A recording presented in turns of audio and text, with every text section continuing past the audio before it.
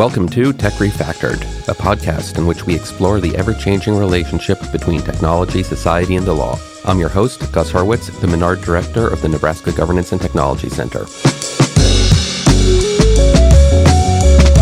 Many of our rights need to be understood in a technological context.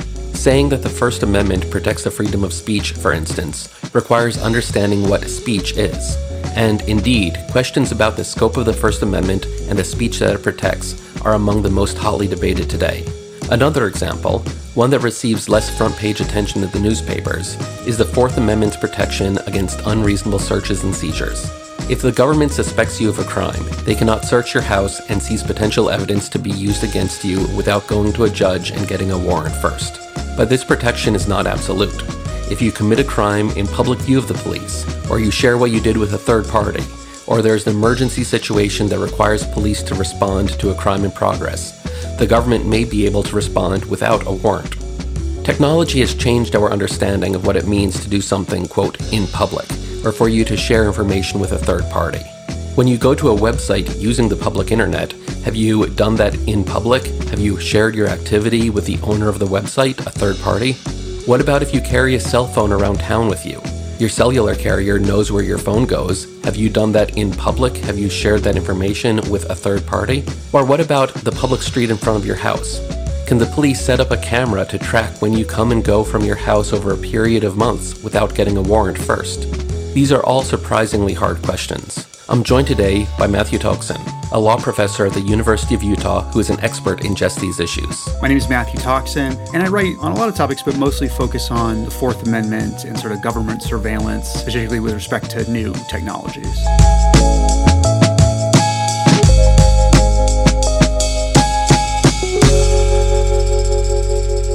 You have a couple of articles on a very important generation-defining Supreme Court case from 2018, the Carpenter case. And I think that we can start our discussion with that case and some of your work on it. Can you just explain, without getting into Carpenter yet, before 2018, what is the Fourth Amendment? How do the courts think about it? What is the so-called Katz test? Yeah, and I'll even start earlier than that, right? Prior to the 1960s, the Fourth Amendment, which, governs searches and seizures and imposes a warrant requirement, wasn't really that important to the day-to-day of policing. It was mostly a property-based idea, and there wasn't much of a penalty for violating it. Courts didn't really, or at least didn't consistently, exclude evidence prior to a case called Mapp versus Ohio, decided in the 1960s. So that's sort of where we start in the 60s, the criminal procedure revolution. And part of that revolution was a case called Katz. And in Katz, someone was using public telephones to call in gambling information. The police bugged one of the phone booths and recorded his conversations with sort of a small microphone. And the court said, this violates the Fourth Amendment. We're not quite sure why, but the test that arose from the Katz case was essentially this idea of if you violate someone's reasonable expectations of privacy, then you violated the Fourth Amendment, at least if you don't have a warrant or a warrant equivalent. And so that's been sort of the test from 1967 till at least 2018 and really through till today. Did someone have a reasonable expectation of privacy in their phone booth, in their telephone call, in their house, in their car, et cetera? And that's been the standard that governs the Fourth Amendment. And so, it's good because it expanded the Fourth Amendment to cover things like wiretapping and bugs, but it's been criticized quite rightly as being really vague and really sort of amorphous. And there's all these theories of what it means to have a reasonable expectation of privacy, and it can sort of mean whatever anyone wants it to mean. So it's quite confusing.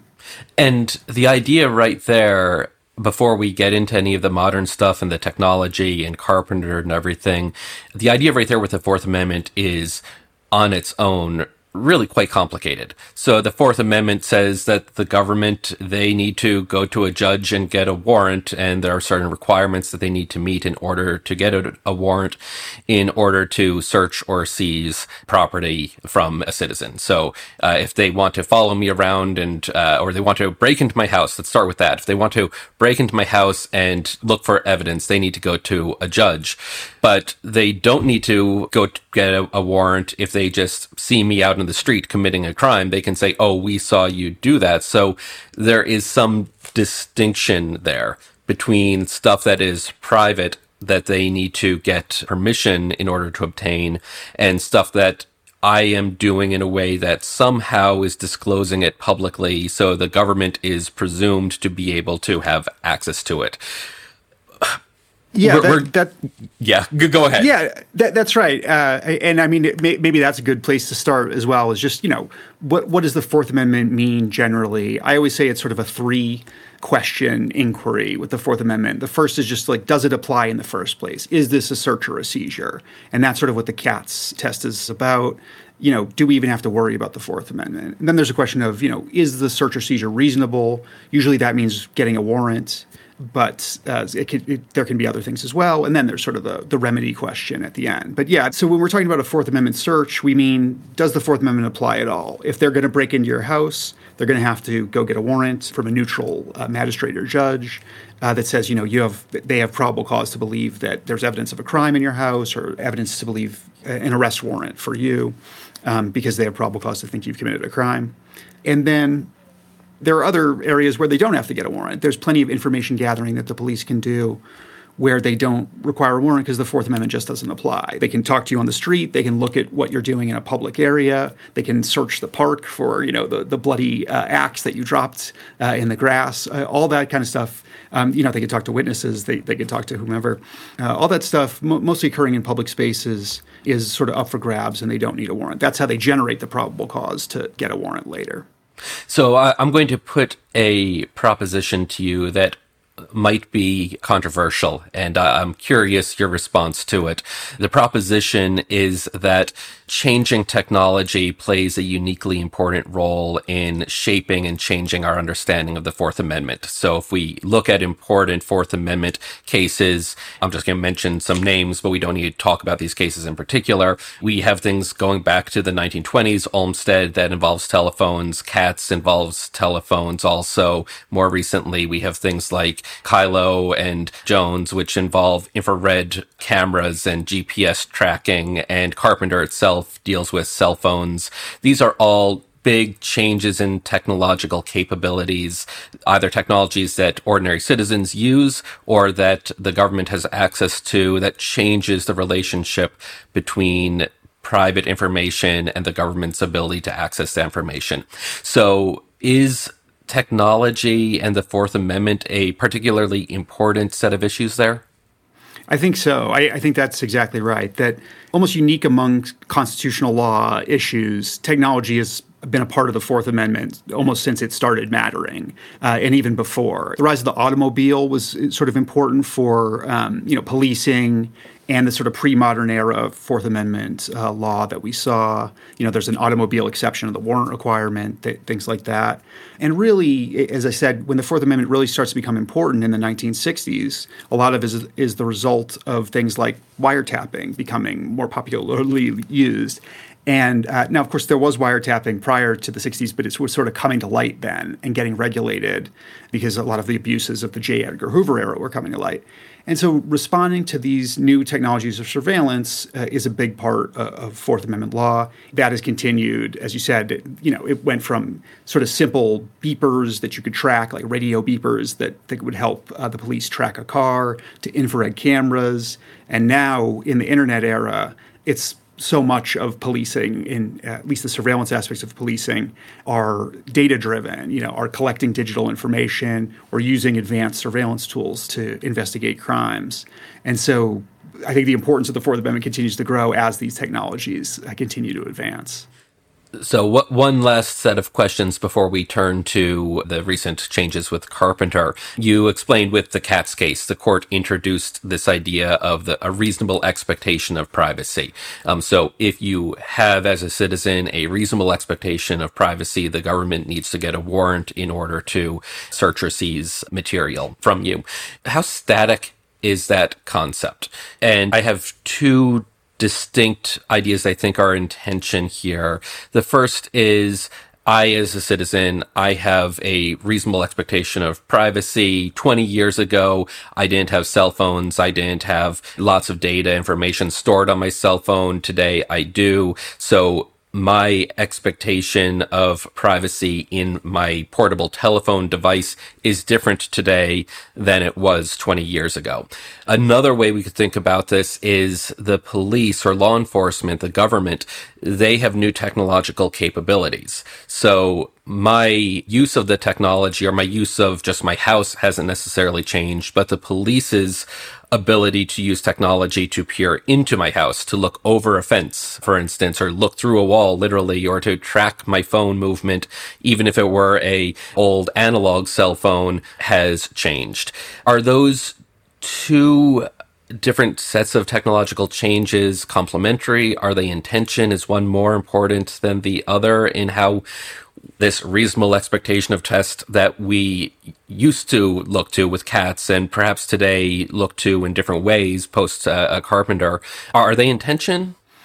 Well, I think one of the drawbacks or one of the difficulties with the reasonable expectation of privacy test is if you really take it literally and we're looking at expectations are a very fluid thing, for a lot of reasons. People's knowledge of technology is constantly changing. The technology itself is constantly changing, yet government uses, government techniques are constantly sort of improving and developing. And so if we're really going to look towards actual societal expectations of privacy, they're going to be in flux. Both, as you said, people might expect more privacy or expect less privacy because of, technologies, and the police. People might expect less privacy because the police are getting better and better at sort of getting around it or violating it. And so that, that sort of circularity can be a real issue with at least some theories of the reasonable expectation of privacy test, because I don't think we want a test that says as technology advances, as the police get better and better, you lose your Fourth Amendment protections. We want the opposite, right? I mean, to your point earlier about changing technology in the Fourth Amendment, I think 20, 30 years ago, a lot of the barriers to government surveillance were practical. It's just you weren't going to be able to pay someone to track a car for longer than a few days. It just almost certainly wouldn't be worth it unless we're talking about, a mob boss or something like that. Whereas today we can track your location via cell phone for pennies, basically. And so the cost of a lot of the surveillance has just really dropped radically. And because we're losing these practical barriers to surveillance, we're either going to have robust legal barriers to surveillance or no barriers at all.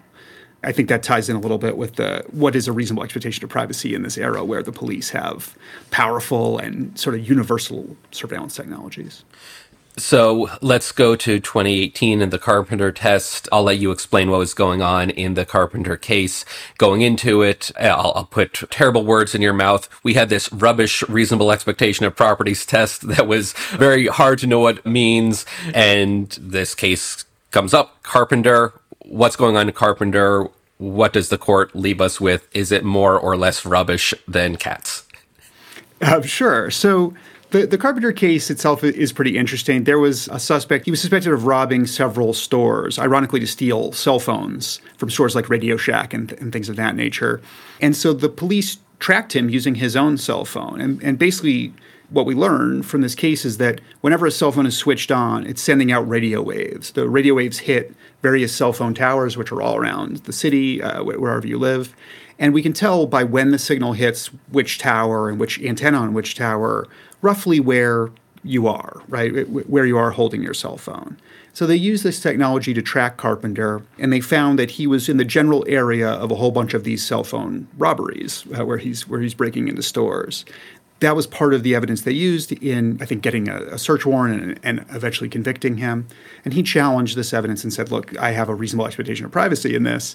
You would need a warrant to get this information. You can't just get it.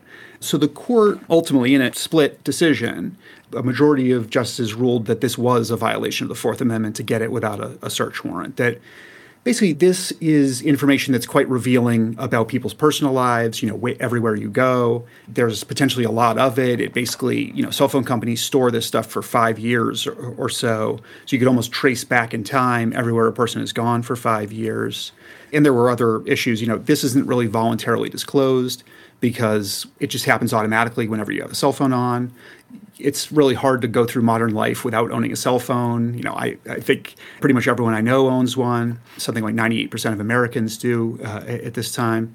And so for all these reasons, the court said, we're going to protect this information, that the Fourth Amendment protects this information. And that's true regardless of the fact that this information is held by a third party, held by, Sprint and T-Mobile and et cetera.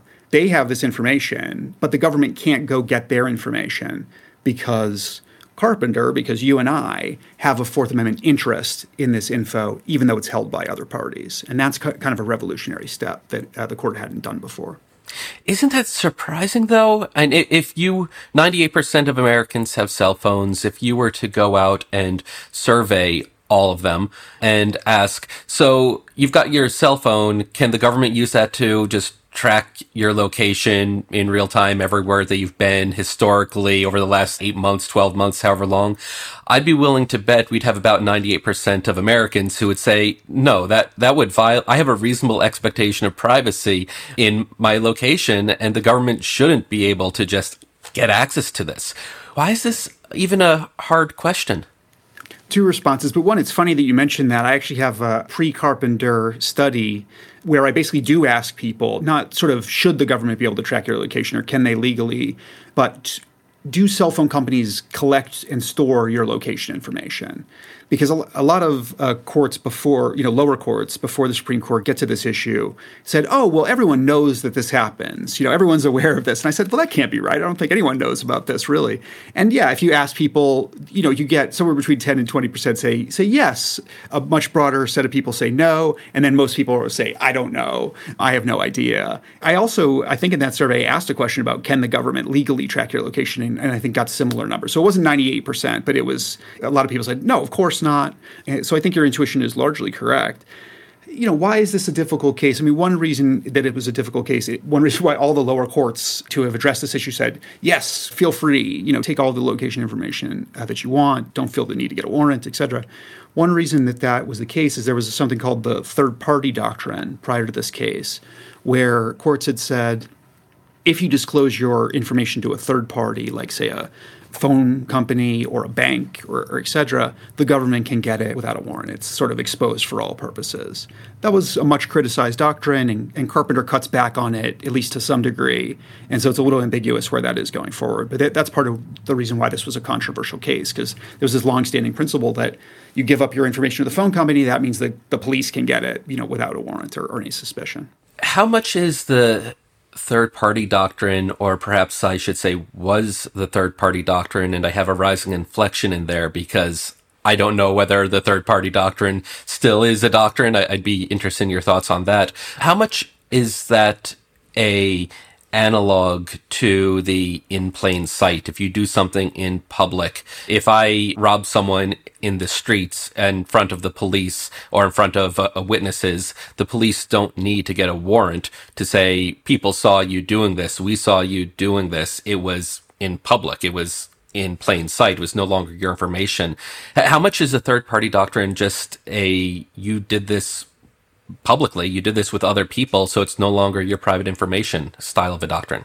Yeah, so I think it's an open question whether the third-party doctrine sort of is still around. I mean, I think it's still around in some form. And I think what we know for certain is that Carpenter cuts back on it, but we don't know quite yet to what extent it cuts back. Has it eliminated it going forward, or is it just sort of a narrower exception to it? That very much remains to be seen. And the lower courts are somewhat split on this. Some lower courts say third-party doctrine is still very strong. Some lower courts really apply Carpenter to cut back on the third-party doctrine in a lot of areas. So that's an open question. And then, to what extent is this like the concept of public exposure? It's related, but a little different in that when we think about things that are publicly exposed and therefore not protected by the Fourth Amendment, we're traditionally talking about things like stuff published in a newspaper or stuff that happens in a public space like a park or a street, visible to anyone. With the third-party doctrine, part of the rub of it was that all you had to do was disclose to one other party. And so, for instance, a lot of times that other party was like a bank. The police could get your bank records and still can get your bank records, even after Carpenter, with nothing, with just a court order, basically. And so the idea is, well, you disclose it to the bank employees, so how private can it be? Well, I think a lot of people said, well, still very private. I have this sort of fiduciary relationship with a bank, and I trust them not to spread my financial info all around. But you're telling me that the police can go get it. So, it's not quite public. It's just like one other person is good enough. which isn't how they do it in other areas of law, like in privacy torts and things like that. You would be required to disclose something to a much wider set of people to lose your privacy interests in it. In Fourth Amendment law, it hasn't traditionally worked like that. Carpenter is a step in the right direction of cutting back on this idea that disclosure to one human is disclosure to everyone. It's fascinating. I'll make a similarly broad over a statement, but I would expect that most people, if you were to ask, are your bank records, can the government just go to your credit card company and get a list of everything that you've bought? Oh, no way. Can they go to Amazon and get a list of everything you've bought?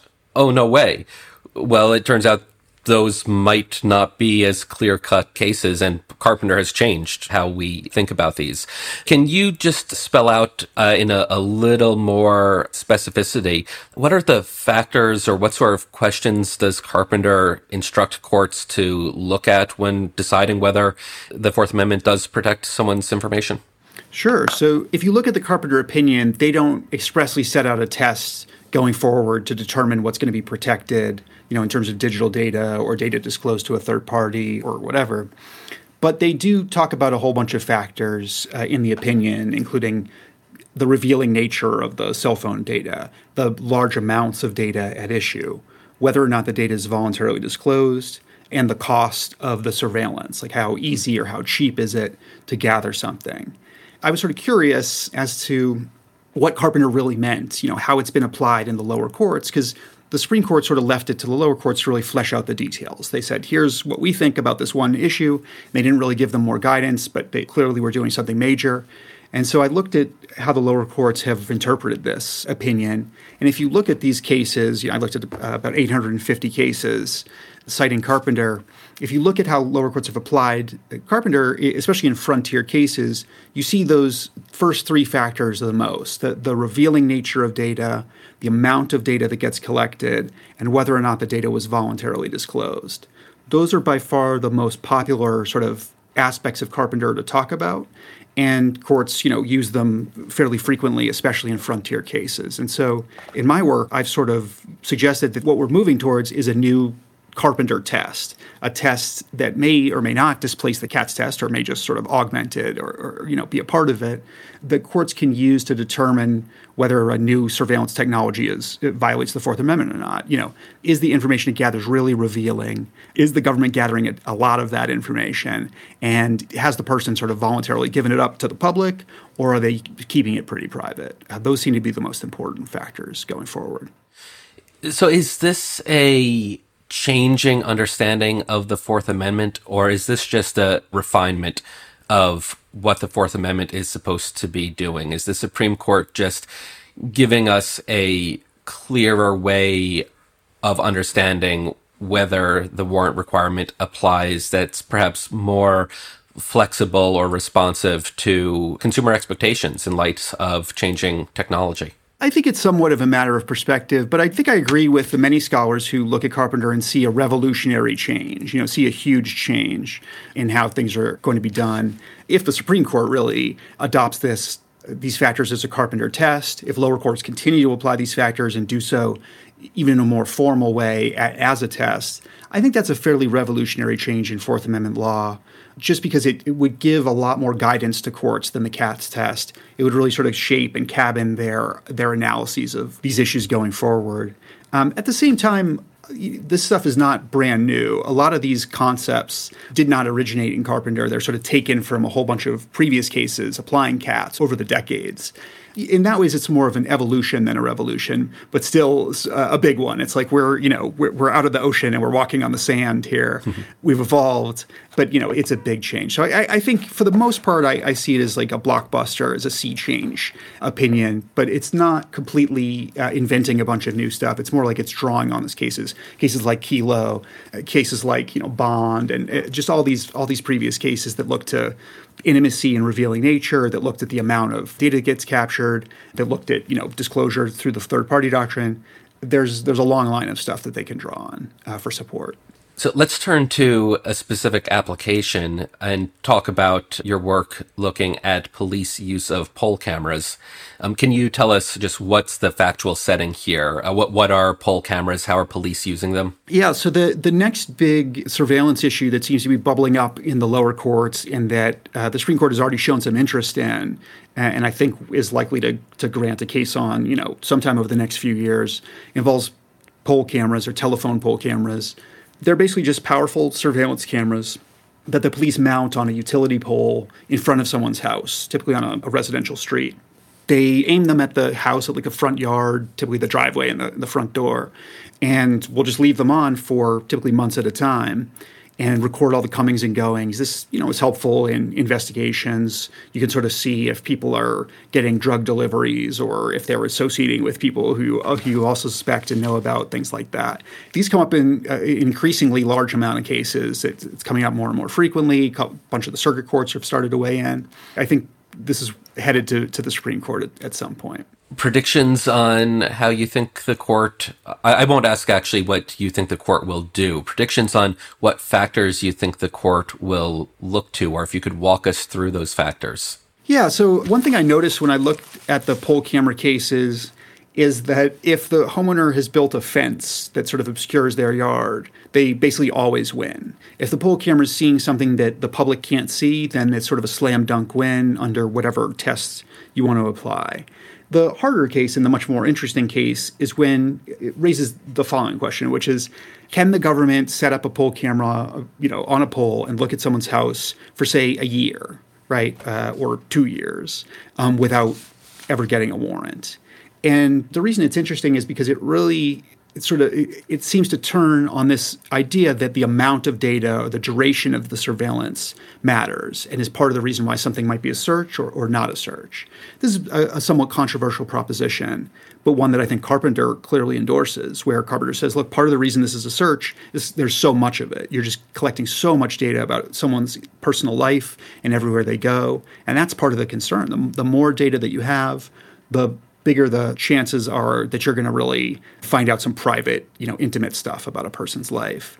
And so we see that here. If the police walk by someone's house or are there, or outside in a van for a day, I'm not sure that really raises serious Fourth Amendment concerns. If they're watching everything you do in your yard and everyone who comes and goes for months and years on end, I think that starts to violate the Fourth Amendment. It just becomes enough of a privacy intrusion, again, under those Carpenter factors, under the Carpenter test, that I think the court should impose a warrant requirement. So it's a close question, and yeah, it's difficult to know what the court will do.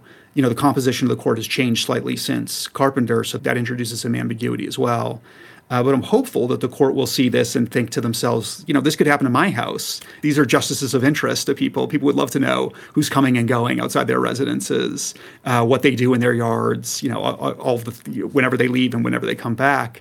And I think they may be sensitive to the idea that this can be pretty revealing, pretty private stuff. You just made a really fascinating small side comment I just want to highlight right there. You and I, we grew up in an era, we came of age in an era when the Supreme Court didn't change much for a decade plus.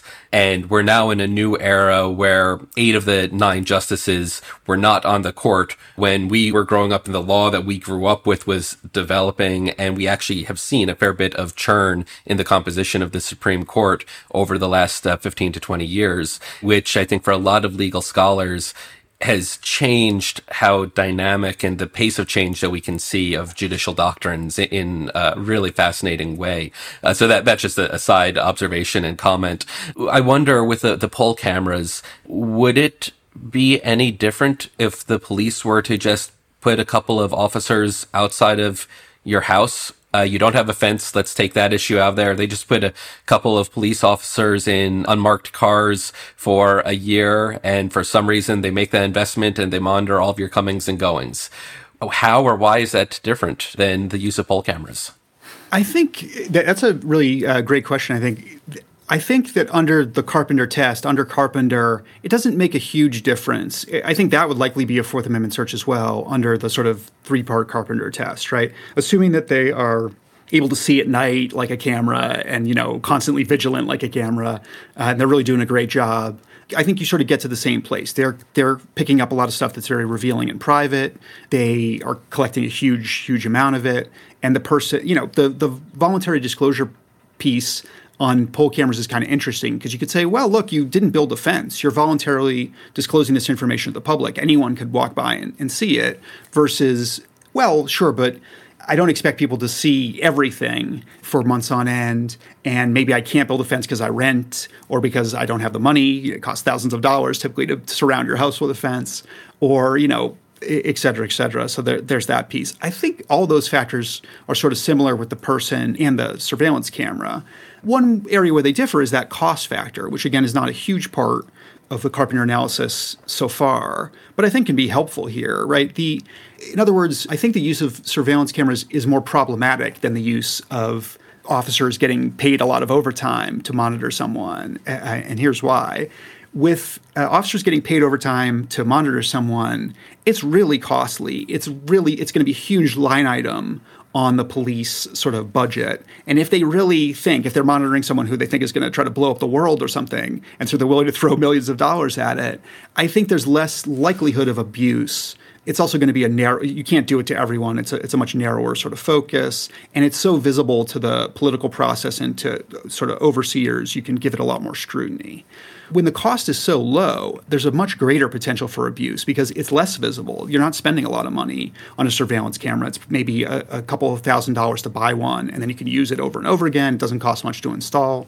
So you're not going to get a lot of oversight. You can do it against everyone. You can do it for low-value targets. You can do it because someone, said something rude to you on the golf course, and you just want to monitor them. I mean, for all of these technologies, there are going to be some instances of abuse. We always see, police using location tracking to track their child who hasn't come home from school or has missed their curfew. And that's fine. But, it's not fine. It's a constitutional violation, although perhaps an understandable one. And then you see things like, tracking love interests, stalking, things like that. You're going to see abuses. The more power you give any human being, you're going to see some abuses with it. It's not anything to do with this specific officers. It's just you give people massive amounts of power, and you're going to get massive amounts of abuses over time. So that's a concern with low-cost surveillance. With great power comes massive abuses of civil rights. Indeed. Not the normal Spider-Man principle there. I have so many permutations of classic surveillance questions that I could ask. I do want to just ask one or two more. So just watching police procedurals, one of the standard things that the crime happens, the police show up and one of the savvy officers looks up and says, there's a surveillance camera there, or there's an ATM across the street. They've got video surveillance.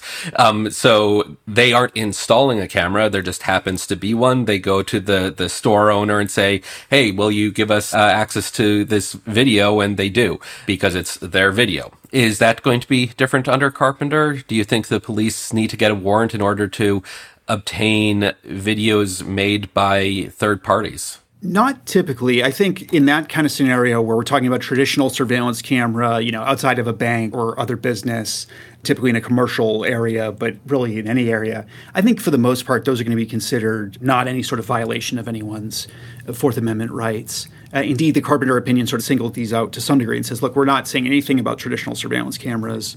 Those are presumably fine. So I don't think either the sort of Carpenter test or Carpenter itself will implicate those sorts of cameras. Poll cameras are different in part because the house and home and yard get additional protections in Fourth Amendment law. To frame it under the Carpenter test, both the revealing nature is sort of substantially greater if we're talking about a residence than, you went to the ATM or something like that. And I think the disclosure piece is different. If you're walking around where a bank is or a private business, you might expect to be observed or be exposing yourself to those cameras or that, people observing you at that business. When you're at home, when you're playing with your kids in your front yard, when you're, walking in your house at 2:30 in the morning, I think there's a lot less in the way of public disclosure there. So I think those cameras are likely to be okay, just as they are today. Does the secrecy of the cameras matter at all? Which is to say, does it matter if the police are surreptitiously or installing surreptitious cameras that the suspect or the individual might not know are there, or if they were to put bright blue flashing lights on top of the camera so everyone could see that they were there and the individual knows, okay, I'm being surveilled. I should only do all my criminal activity. I should always go to the library to do my criminal stuff and not do it while I'm at home. Does that matter at all? I don't know if I like that question. I don't know if it matters for the doctrinal purposes. I'm not sure if it changes much about the test. I mean, one thing to say is that typically these cameras are surreptitious. They're very small. They are typically going to be installed, at times when the police perceive that the homeowner is not observing them. And they're sort of not meant to be seen. They can be, maybe an inch or 2 inches in height kind of a thing. They're supposed to be surreptitious. So, maybe the extremely paranoid among us and also people who are familiar with what a pole camera looks like, and, they look different depending on the brand, might check our poles for these cameras and maybe spot them if we're really good. But for the most part, you're not going to spot them. But there are cameras, as you said, there is the sort of public streets version, which does have a flashing blue light. We have some here in Salt Lake City. I think those would likely be analyzed in a similar way under, the Carpenter test or et cetera. That said, maybe they're less revealing because you're just going to get less. I mean, the other problem is, that they're going to be a lot less useful to you than the secret ones because any savvy criminal is, going to go out to a third location to meet their confederates to plan crimes rather than do it in a house that they know is being monitored. But I don't know. I like that scenario. I guess another variation on that, instead of targeting an individual, very frequently police will have heightened monitoring of high crime areas. So I could imagine a scenario where the police say, this is the bad part of town, we're going to put more cameras there. And that could be a really fascinating question, whether because they're not doing general surveillance within the entire jurisdiction, but they're focusing on a particular part of town and implicitly, therefore, individuals in that particular part of town. Is every individual effectively having their Fourth Amendment rights violated? And where do you draw that line? Yeah, I think there's something problematic in the sort of current approach where, we don't have ubiquitous cameras. And indeed, those cameras might run afoul of Carpenter because they would allow the police to track everyone's movements, everywhere they go. So instead, we have, as you said, targeted cameras, often in areas thought to be high crime areas. So far, I think that is thought to be legal, thought to be at least not a Fourth Amendment problem or even an equal protection clause sort of problem, despite the fact that place and demographics are correlated and you might see racial discrimination or other forms of discrimination, class discrimination, et cetera, really tracking location. I mean, there are other areas in Fourth Amendment law involving high crime areas that seem to be problematic for these reasons. So under current law, the Fourth Amendment doesn't seem to take sufficient notice of these things. There's nothing stopping us from passing statutes that say, don't only target certain areas, randomly distribute these cameras throughout the city or what have you, reduce the number of these cameras or get community input on the placement of these cameras, make sure that people actually want them in their public spaces rather than see them as an oppressive sort of thing. So, the Fourth Amendment law hasn't really extended to intermittent public place cameras, and I think is probably unlikely to do so. But that doesn't stop us as a jurisdiction, as a city or a state or et cetera, from addressing some of the sort of equity harms that might come from targeting specific places with cameras. So we're starting to approach the end of our time. I do want to ask a couple of questions, or at least one broad question about the nature of privacy generally and how a Fourth Amendment doctrine changes that you study and are thinking about relate to broader changing understandings of privacy in America and in the world due to just changing technology and the internet in particular.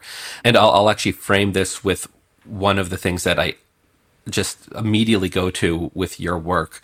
I talk and write about in some of my own work how the traditional erosion of the home as a sanctuary has been eroding, which is to say we historically have viewed the home, this is a inherently private place. Well, we're bringing all this technology into our home. We're bringing our phones into our home. So suddenly stuff that we're doing in our house is somewhat public, and a lot of areas of privacy law have struggled with this blurring of the distinction of our private place becoming public.